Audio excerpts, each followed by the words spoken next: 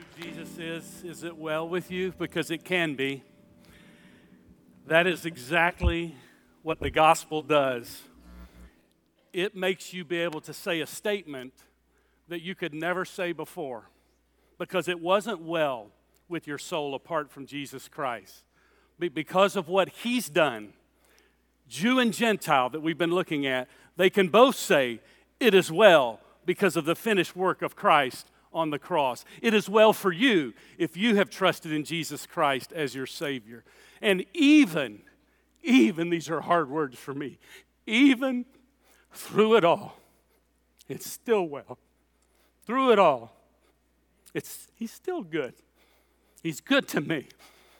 And it's hard for me to say that. It honestly is at times. To be honest with you, it's really difficult. But through Christ, I have a power that is of Him and not of me. Even when I don't feel like singing, I can faith my way through because of Him.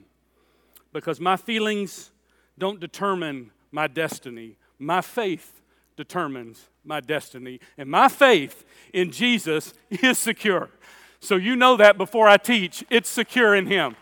So, what beautiful music just to reflect on the goodness of God.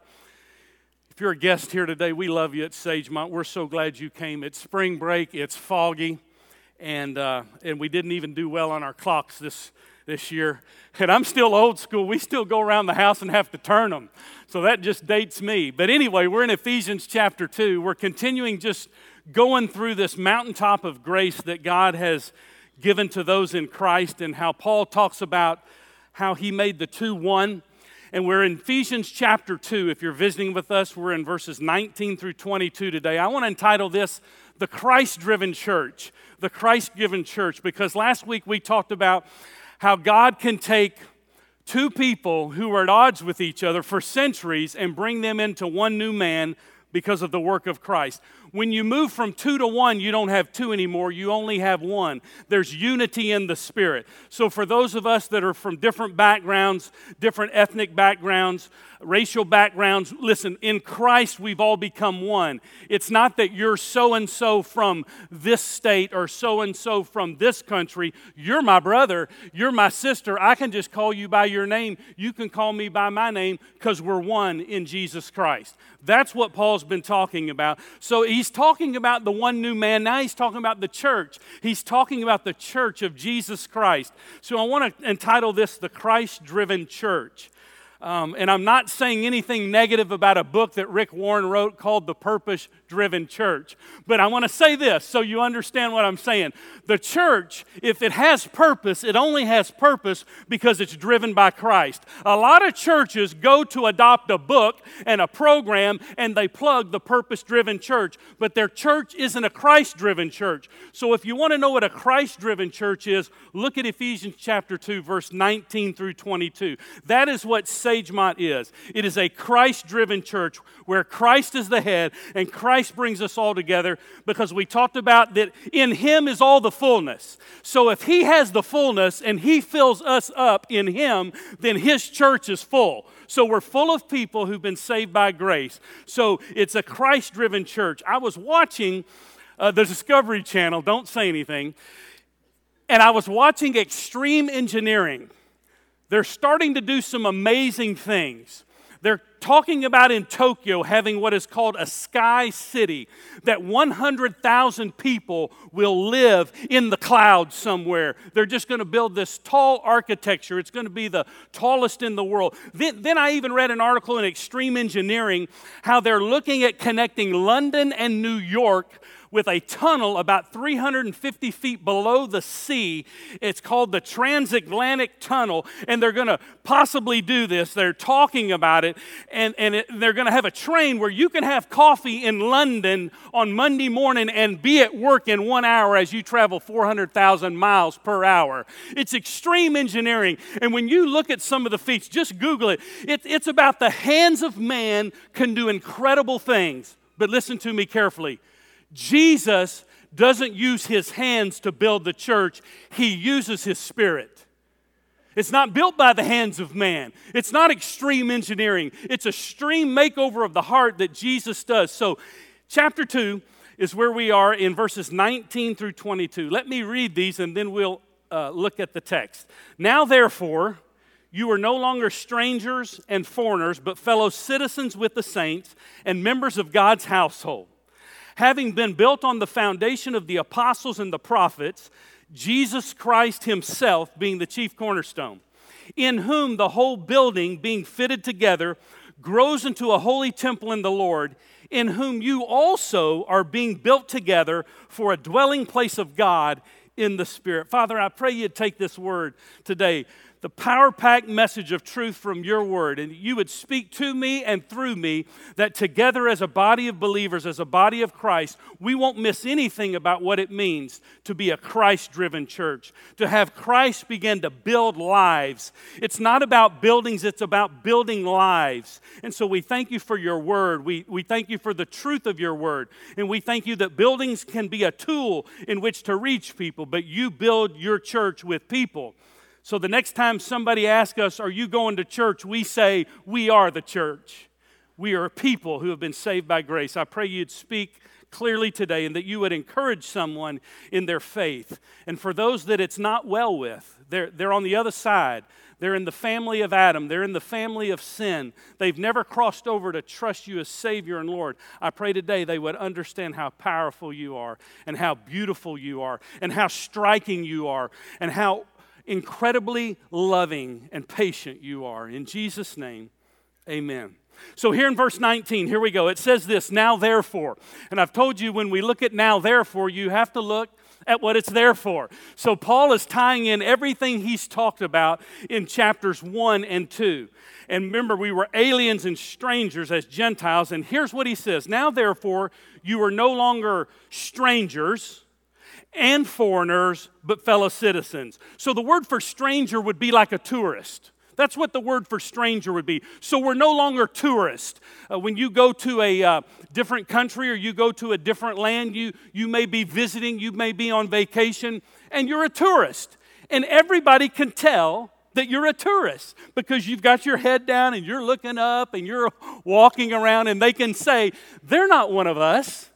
It's a dead giveaway that you're a stranger and an alien to that land. So that's what the word stranger means. It means to be a tourist, if you will. You're in the land, but you're not of the land. You're not a citizen. Then the word foreigner would mean that maybe you've planned it a little bit. You've got a passport, so maybe you're going to stay for a little while, and you may even blend in with the crowd. You may even look like the crowd. They may even say after a while, I wonder if they're working on a mission here for 3 months or 6 months. So that would be like a foreigner would have a passport.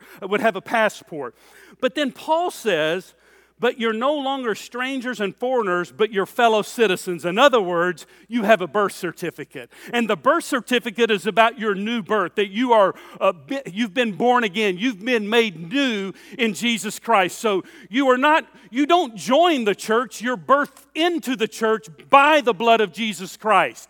And so that's important to understand. So what Paul does is says, listen, you remember what he's been saying to us, you're outside the house. We looked at this last week. In fact, Gentiles, we're way outside the house. We could only go to the court of the Gentiles. We talked about outside the temple. And then there were other people that could get a little closer. The court of the men, or the court of the women, or the court of the priest.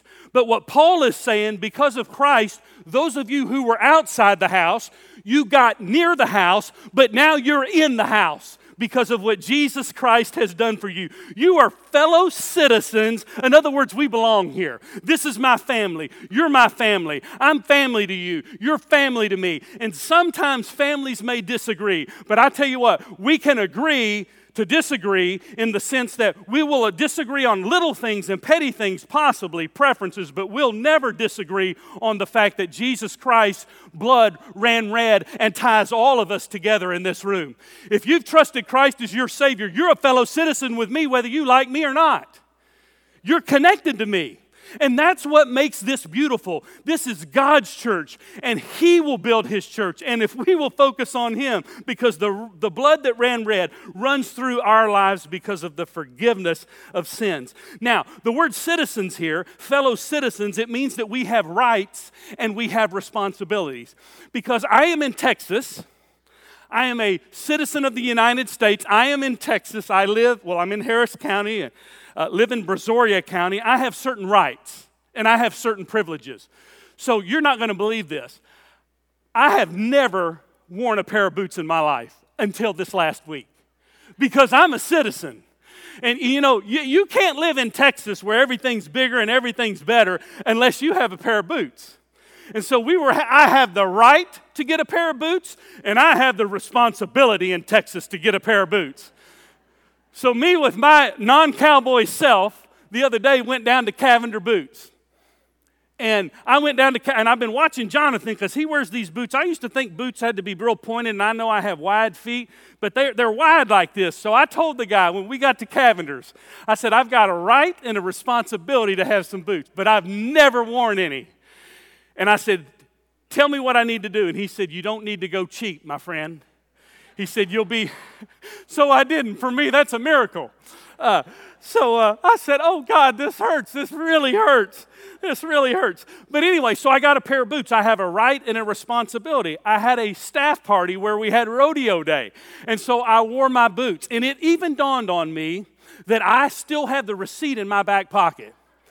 And listen, I'm sketchy and I'm tight, so I thought, I can return, if I don't scuff these things up, I can return these boots and I can still be a citizen of the United States and of Texas and be faithful. But, the Holy Spirit wouldn't let me get away with that. So ended up making a hospital visit thinking, these boots, they won't fit, they won't work, but they did. My point is this. As a citizen, the Bible says we're fellow citizens with the saints. The saints are those people who have trusted Christ as their Savior. Those people who have been brought into the family by the blood of Jesus Christ. So what Paul is saying, we have rights and responsibilities. Now, what I am loyal to is I am a citizen of the kingdom of heaven, but I am living on this earth. Now listen, I have certain rights as a kingdom kid, and I have other rights as a kid of the citizen of the United States. And so I understand that I have voting rights. There are things that I can do as a privileged citizen here. And by the way, I'm just going to say this is not a political issue with me at all. It's a spiritual issue. We are pro-life here at Sagemont, not because Sagemont says we're pro-life. God says He's pro-life. So that's where we stand. And so listen, as a citizen, you say, I have a right, but you also have a responsibility. And so we have a responsibility. If those who are unborn can't help themselves, we as people who understand the Scripture, we lift up Jesus and we say, He values life, so therefore I stand on the side of valuing life because He values life. So you don't even have to ask me where I vote. I vote God's way. That's what I vote. I vote this. This is what I vote. Well, anyway, I'll get emails. That's fine. So here's what I want to say to you. If you see it in verse 19 here, we're no longer strangers, we're foreigners, but we're fellow citizens with the saints. Look at the text. And members of the household of God. Not only have we believed in Jesus, but we have belonged to Him. We belong to Him. His grace has brought us together. His mercy has touched our life. He has so overwhelmed us with love and grace that now we are of the household of God. That is my new identity. I am now in Him. So those of us who were outside the house got near the house. Now we're inside the house. And actually, we are the house. I'll share with you that in just a moment. So we're all in the same house in this family. We have the same blood type. We've been adopted. We have the same financial position because we are debt-free when it comes to our sin. We are no longer citizens bound to our sin and to ourself. We've been set free, so we have the same position. We are debt-free. So we're inside the house. We believe and we belong. So how dare we ridicule somebody in the family when we have the same Father? Think about that. Boy, you just live in this world for a little while and people are ridiculing, talking about people, messing with people, saying bad things about people. But you see, we are all brought together into unity in Christ and we have the same Father. So it doesn't matter what my background is. It doesn't matter what my past is. My past has been buried by the blood of Jesus, so therefore I'm a new creature in Him. Old things are passed away, and everything has become new. And so we're saints, and we're members of the household of God. Circle that word saint. Let me see if I can explain it to you this way. So you remember in Ephesians chapter 2, the first part of it, Paul says we've been raised to walk in the newness of life. Christ raised us from the dead. Just as Christ was raised from the dead, He has raised us from the dead. So what that means is if I'm a saint, and I'm in the household of God, and you're a saint, and you're in the household of God, that means we have received as a gift resurrection power. Stay with me here. This is important to understand. So that means anything that happens in your life, you individually, you have resurrection power. And so what is resurrection power? It's the kind of power when God walked in, the Bible says that He raised Jesus from the dead. It's that kind of power, resurrection power, that your situation may look dead. It may look hopeless. And you may need to sing the song, through it all. But the same power that raised Jesus from the dead has raised you from the dead, and you are a saint in Him. Now watch this. That's you, but that's also me. So every one of us in this room who have trusted Christ as our Savior have resurrection power because we're a part of the family of God. That's who we are. So you don't look at me and say, oh, you're really good. And I don't look at you and say, you're really good. I look at you and I look at me and I say, by grace we have been saved through faith. It's not of ourselves. It's a gift of God, not of works, lest any man should boast. So when Paul is talking about resurrection power, he's talking about power to do what you and I can't do in our own strength, but now because we're a part of the family. So think about our church. There's a service at 9:30. Our senior pastor, Dr. Morgan, speaks at. I speak at this one. We have iConnects everywhere. Think about this. These are people who have trusted Christ as their Savior. So you release the power of God through our lives during the week, and you've got resurrection power going all over this community, all down the Beltway, all this way, to the medical center. It's Christ in us, the hope of glory. So I want you to understand, we're not strangers to this anymore. We're not alien to this anymore. We've been brought into the family by His grace. That's the church. That's the church. Now look at the text. It's getting hotter a little earlier today. Maybe I should preach on hell. Okay, here we go. Now he says, he's talking about the church, having been built on the foundation of the apostles and the prophets, Jesus Christ Himself being the chief cornerstone. So he's talking about the apostles and the prophets, that they laid the foundation, that the church is situated on Christ and His Word.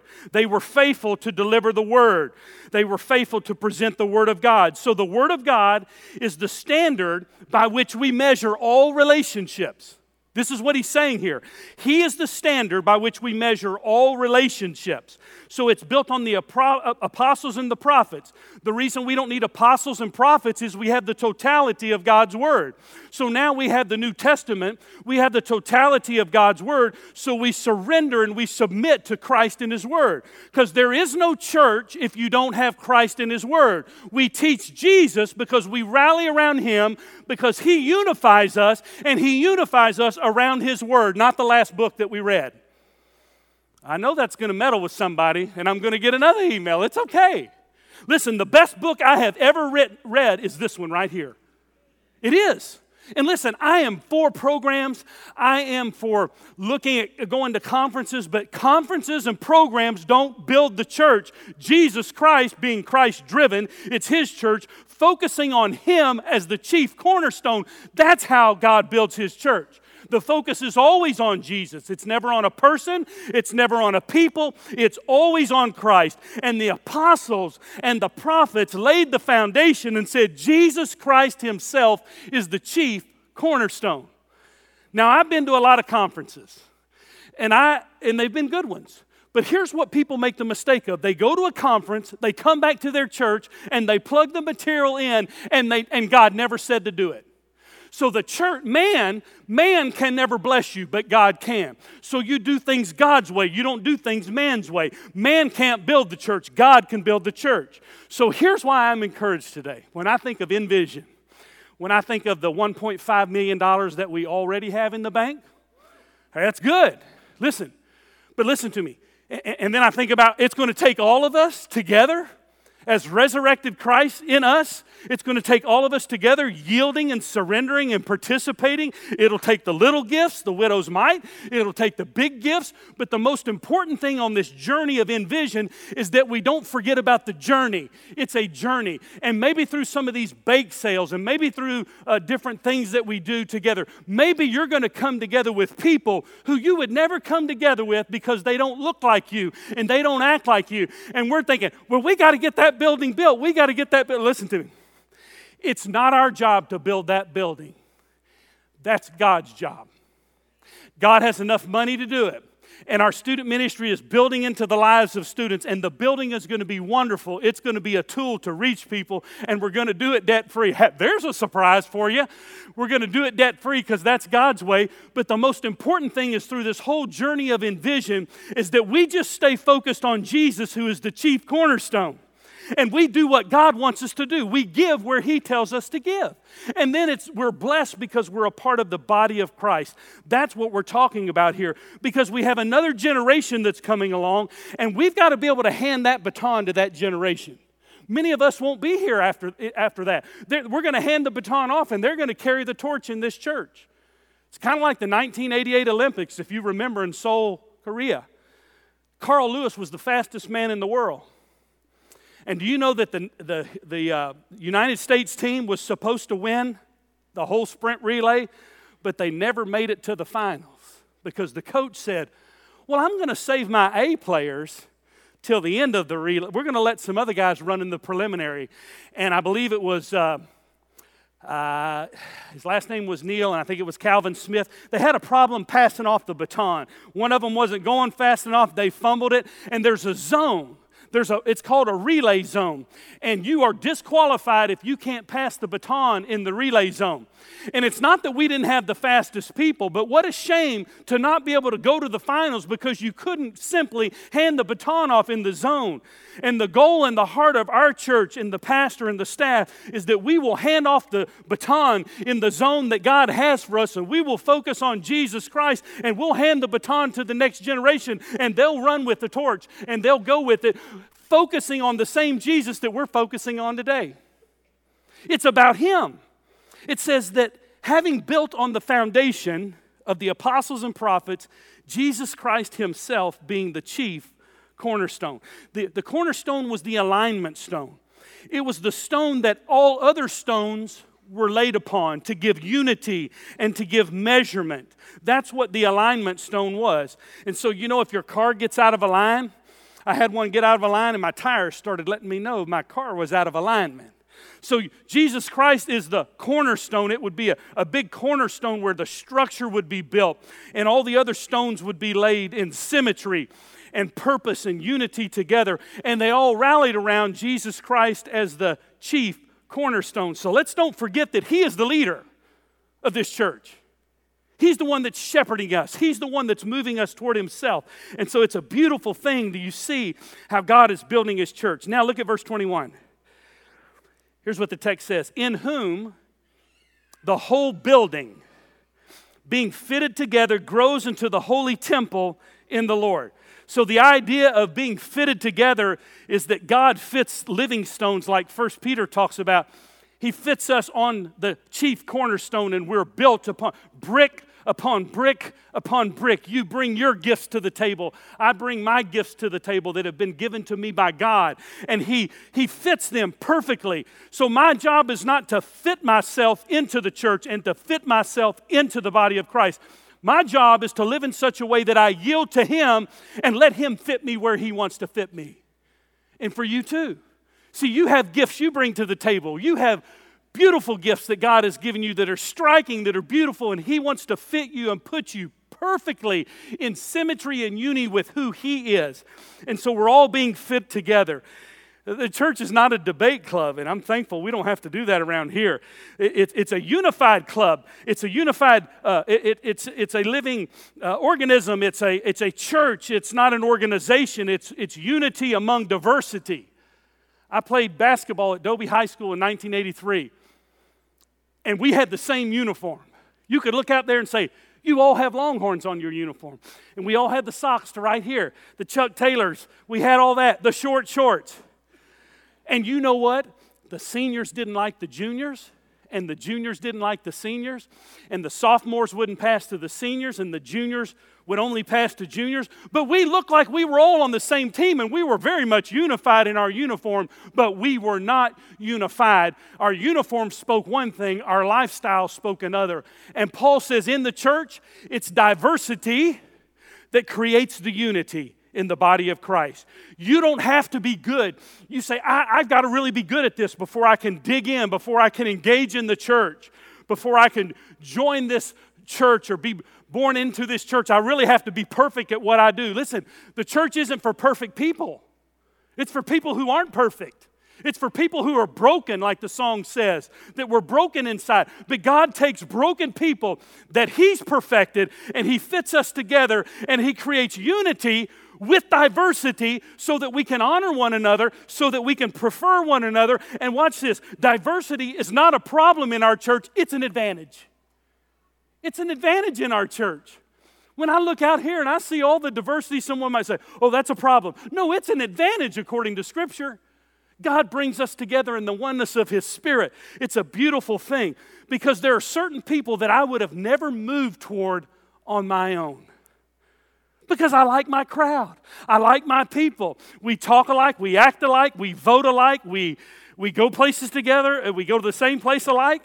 But sometimes God moves you to people and He redefines His love for other people through you when you understand how diversified He wants to be in your life and how much unity He wants to bring.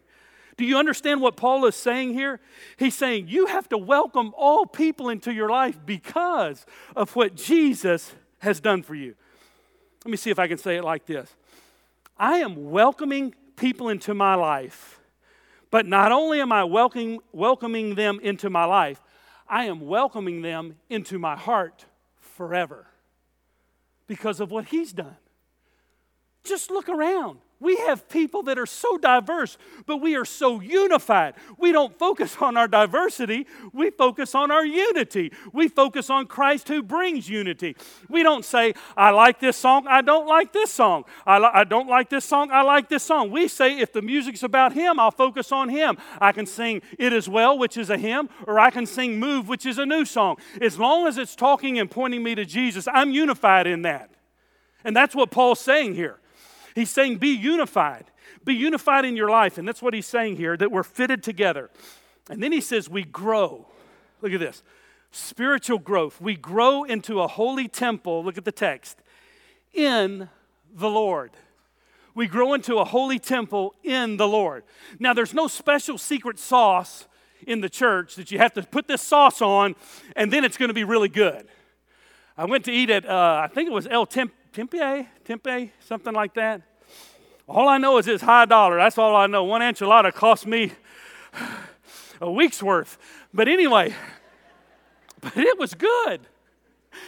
And after it was over with, my wife had this special sauce, and she went up to the manager and said, what is in this special sauce? And he gave the secret away. He gave the ingredient away.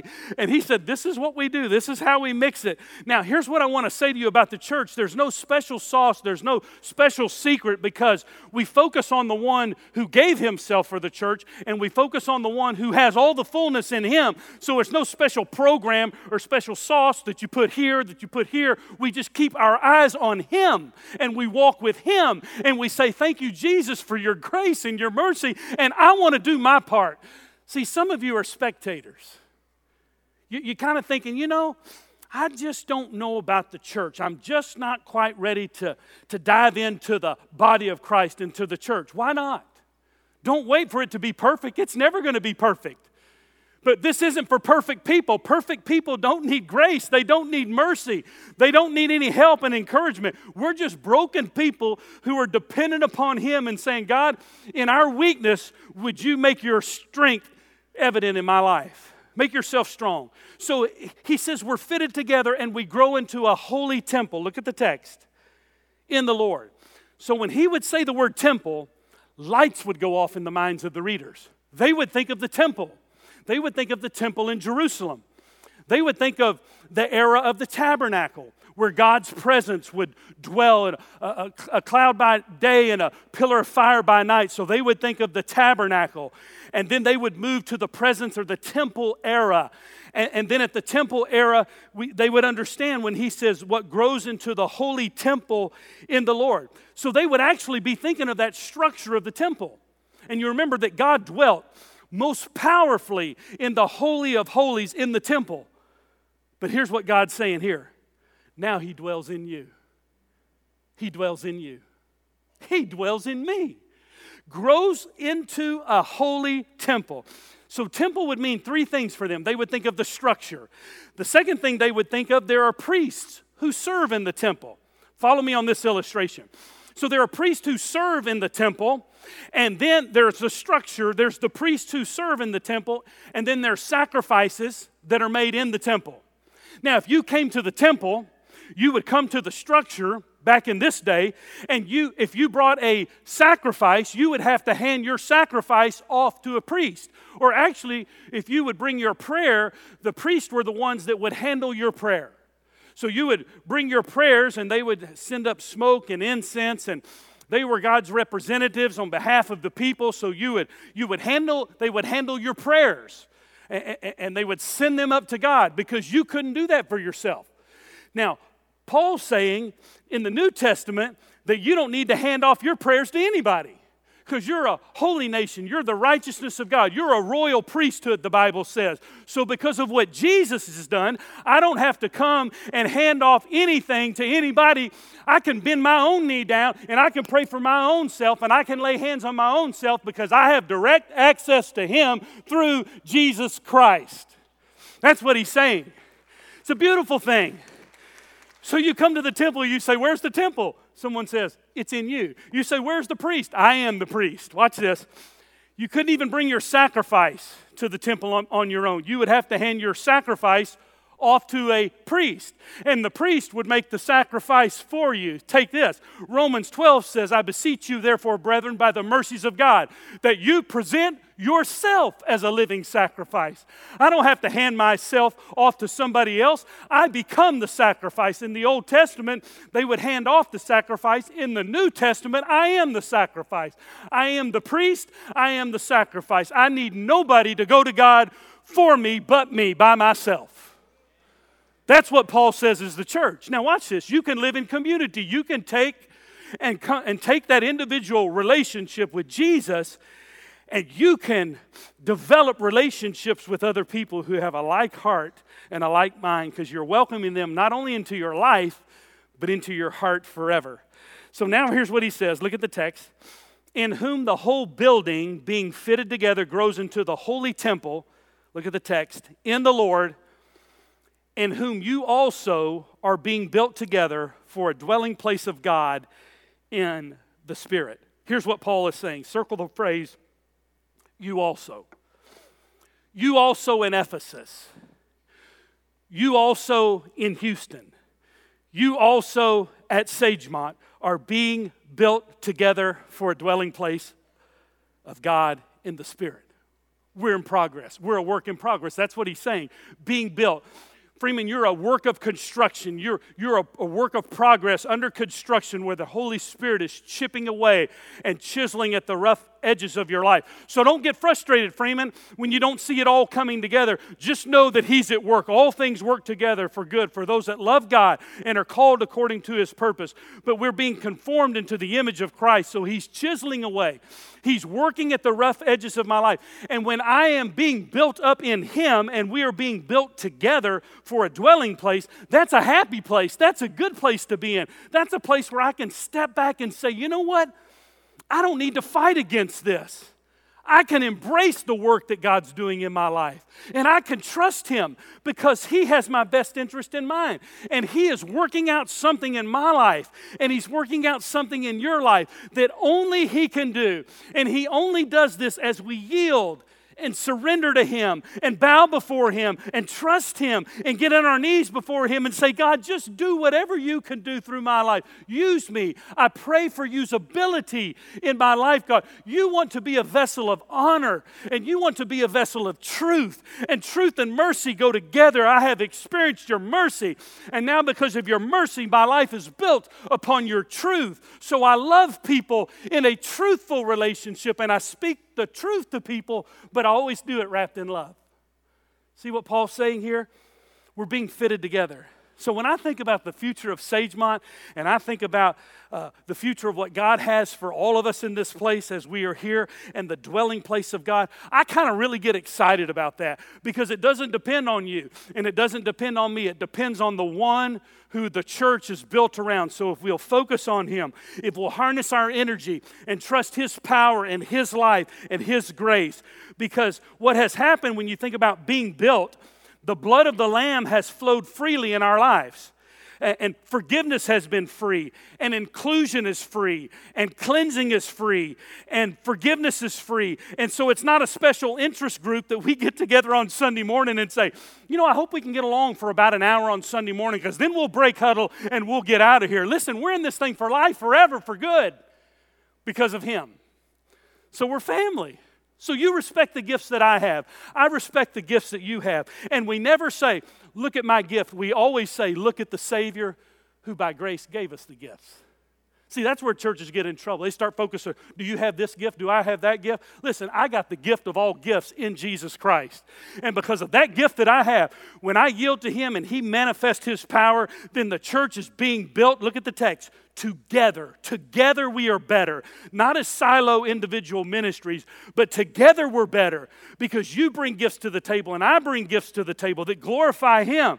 And where I'm really, really bad, like administration, there's some people on staff that are super, super good at it. And I think, well, how do you do that? And God says, that's why it's called a supernatural gift. I gave it to them. What would kill you for 9 hours will take them 12 minutes to do because I've gifted them. For them to get up and do what I'm doing, they would throw up, pass out, be at the Memorial Hospital. It's not their gift. But listen, when we take our individual gifts that have been given to us by the giver of grace and we focus on the grace of God in the gift of God, then together we are being built into the body of Christ. And when the world sees a unified bunch of people like us together, they want to say, how do y'all do this thing together? How do y'all do life together? And we say, let us introduce you to His name, Jesus Christ. That's how we do it. All right? Now, here's where the last thing, and I'll close with this. Notice what the text says. We're built together for a dwelling place of God in the Spirit. The word dwell means to make yourself at home with. Do you understand what Paul's saying here?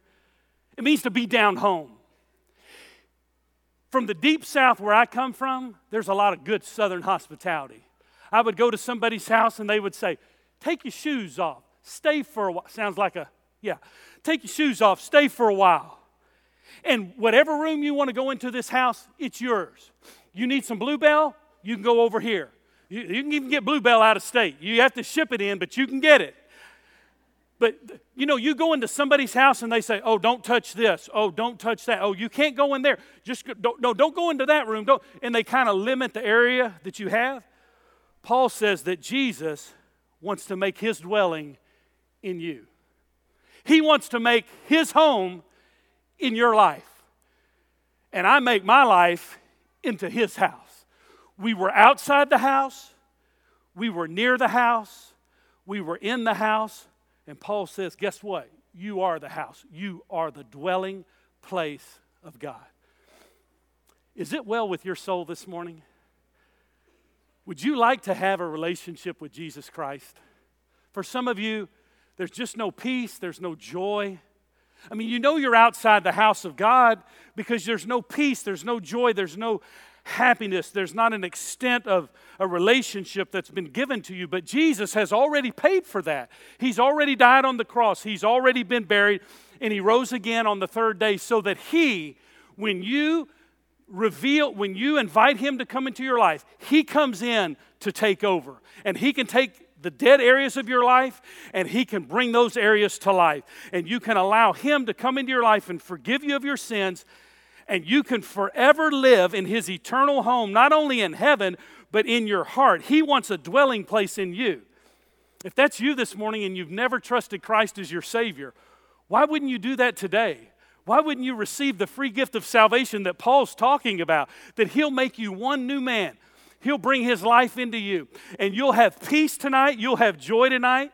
You know, maybe it's that you need to be baptized. We had 4 beautiful people baptized today, and baptism doesn't save you, but it's a step of obedience.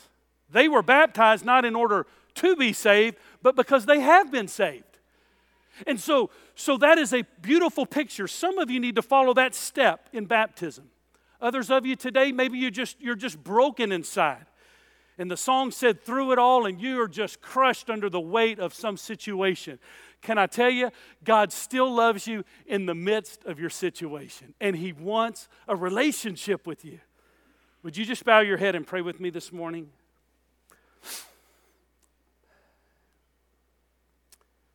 I don't know where you are and what's beautiful about this. I don't have to. God knows on Time Change Sunday, on a foggy morning, spring break weekend, that you'd be sitting here listening to a guy who's broken give you a message of hope because of the hope that God has put in me. And your heart may be shattered today. Your heart may be broken. You're dealing with situation after situation after situation, and you're trying to manifest and measure up and do enough good just to get it through. But here's what God says. You don't have to do that. I have come that you don't have to do what you could normally do. You can surrender to me. You can yield to me. You could trust me today. Through it all, through whatever situation you're facing this morning, you can honestly say as we leave this place today, if you will invite Jesus Christ into your heart by faith, like right now, just say, Jesus, save me. I repent. I turn. I'm desperate.